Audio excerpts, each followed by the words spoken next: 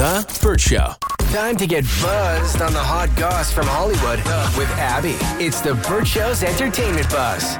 Garth Brooks says he'll serve Bud Light in his Nashville bar. Now, 3 months ago, this would have been the most boring news I could have ever brought to you. You'd be like, great, awesome, beer and a honky-tonk. What's crazy about that? Obviously, this is relating to the controversy with Bud Light choosing trans influencer Dylan Mulvaney to promote their beer. So Garth was actually asked about this, and I thought he had the best response. He's like, in my bar, we're going to love people. If you want to be an a-hole, there's 1,000 other bars you can go to. Ain't that the truth? No, seriously. His honky-tonk isn't open just yet, but I love the concept behind it. It's called Friends in Low Places. Mm-hmm. There's no opening date yet, but you better believe the second that thing opens, I'm driving up to Nashville and I'm going to party up in there. He says he wants it to be a destination for country music fans where any time of day you can go in and hear your favorite country tracks. Anybody that knows Garth Brooks knows he's all about this. He's always embraced all sorts of people, all about love, right? So when he made this statement the other day, it wasn't shocking to me, but there were the videos of people going, well, you just lost yourself a fan. Plenty of places for me to go drink in Nashville, and it won't be your place. It is literally the dumbest protest I have ever heard in my life, this whole Bud Light thing. And right. I saw you share the video. If you don't follow Tizzy ENT on social media, I personally think he's freaking brilliant of how he just shuts down trolls. So all these people saying they're not drinking Bud Light, but they're going to drink Coors Light. Well, here comes Tizzy ENT letting you know, Coors has been supporting the LGBT community for decades now. You're not going to drink that. You're going to drink Stella. Stella has been supporting the LGBTQ community for decades now. You're not going to drink that. You're going to drink Miller Lite or Michelob Ultra. Somebody said Corona. Every single beer that they are choosing to drink instead of Bud Light have been staunch supporters, as they should be, of the LGBTQ community. Just letting you know.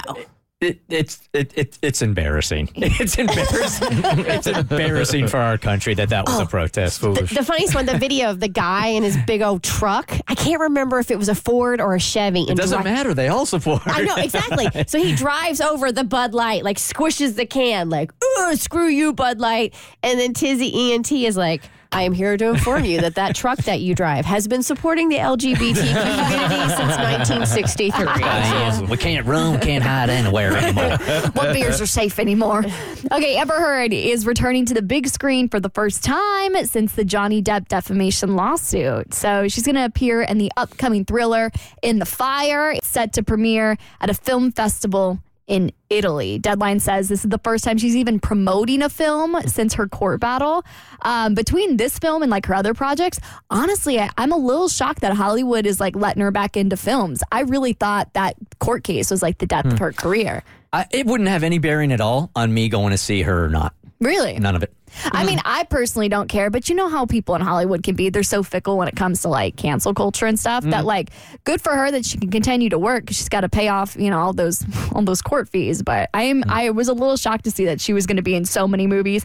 She's going to be in this one that comes out during the film festival later this summer. She's going to be in Aquaman and The Lost Kingdom. Now, the court case doesn't bother me, but does she drink Bud Light? We'll drive forward. I don't know, but that would be enough for most people. Okay, Taylor Swift's Eras Tour is helping the economy more than you think. So you know how everyone was giving me crap when I was making a big deal about Taylor coming to town? They're like, what has she ever done for us? Well, turns out a lot. The Eras Tour is expected to generate $4.6 billion in local spending. Did you say billion? Billion. Wow. $4.6 billion in local spending. Swifties on average are spending about $1,300 to attend the shows, so not even including the $1,300 ticket.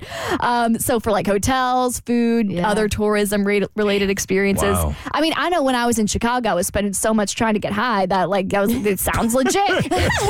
It makes a lot of sense. Well, you don't think, like, these aren't the things that you immediately think about when you think about concerts, but think about all of the commerce around a stadium, everything that is developed to support that concert also.